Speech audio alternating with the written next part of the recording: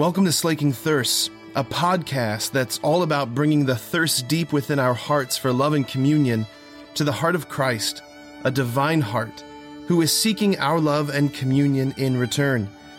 The hope is that the two thirsts would meet and both thirsts would be slaked. Jesus says in this gospel, do not let your hearts be troubled or afraid. Do not let your hearts be troubled. I want to share this morning, from my heart, my sort of internal prayer and sort of thought process as I just sat with this last night. It went something like this. So I'm sitting in front of Jesus and I'm repeating this verse, do not let my heart be troubled. I was like, Jesus, are you serious?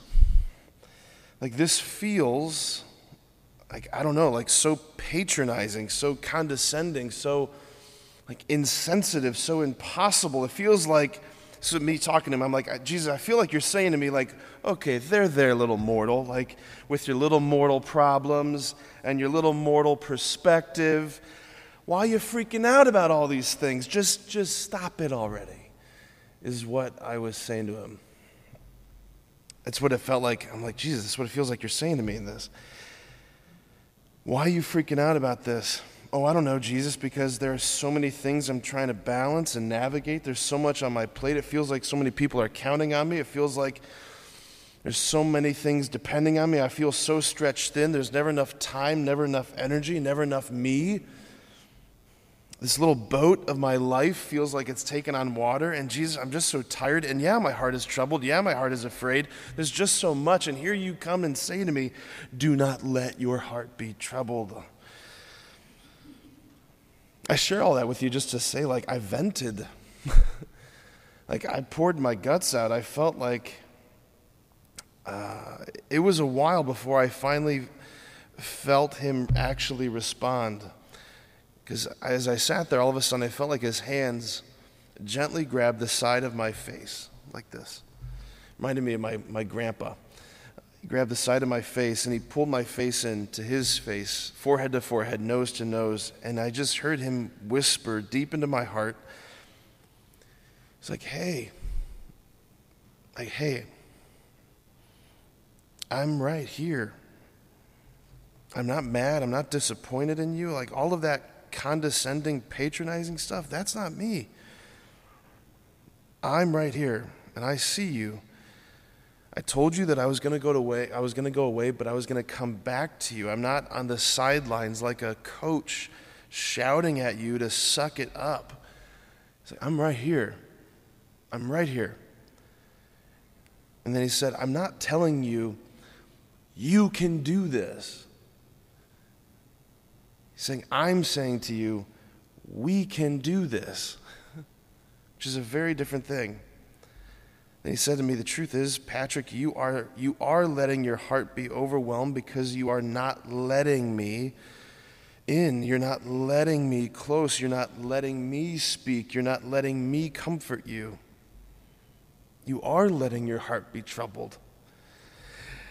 Friends, I just want to share, as soon as I heard him say that, my heart immediately relaxed.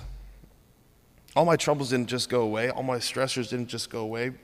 But I also wasn't troubled. I wasn't afraid, and my heart was moved into this place of, it was just a different posture. Look, I know that life throws curveballs at us all the time. Unexpected things, hard things, sufferings, losses, anxieties, stressors. I know some of us deal with that in real and profound and, let's say, even clinical ways. And I'm not saying, the church isn't saying, Jesus isn't saying, just stop that already. Pull yourself together. That's not what he's saying. I know so many of us are carrying so much, dealing with so much, but what my prayer time last night into this morning, if it revealed anything to me, it's this. Like even as a priest, how rarely I really let him be the eye in the hurricane. Because I just still constantly think, I got to handle this on my own. I got to do this on my own. You forget how close he is.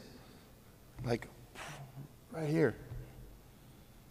How rarely I let him exert that much power and that much calm over me, how rarely I pause to let him hear those words. Hey, I'm right here. I'm not mad. I'm not disappointed. I see what you're carrying. I love you, and we will do this together. Like, I want to do this with you.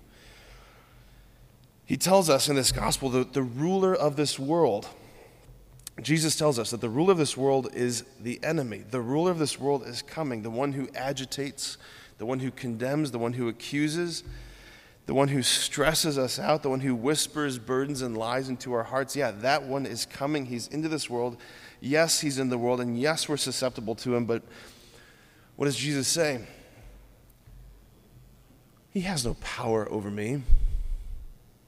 He has no power over me. Which means, truly, he has no power over us. The only power that he has over us is what we let him have. He says, I'm your peace, and you don't have to be tossed about by the winds and the waves. You really can let your heart find an anchor in me. Your heart doesn't have to be so brutalized, so anxious, so worried. You don't have to do this all alone. Because he's saying to us today, I never asked you to. Do not let your hearts be troubled. Amen.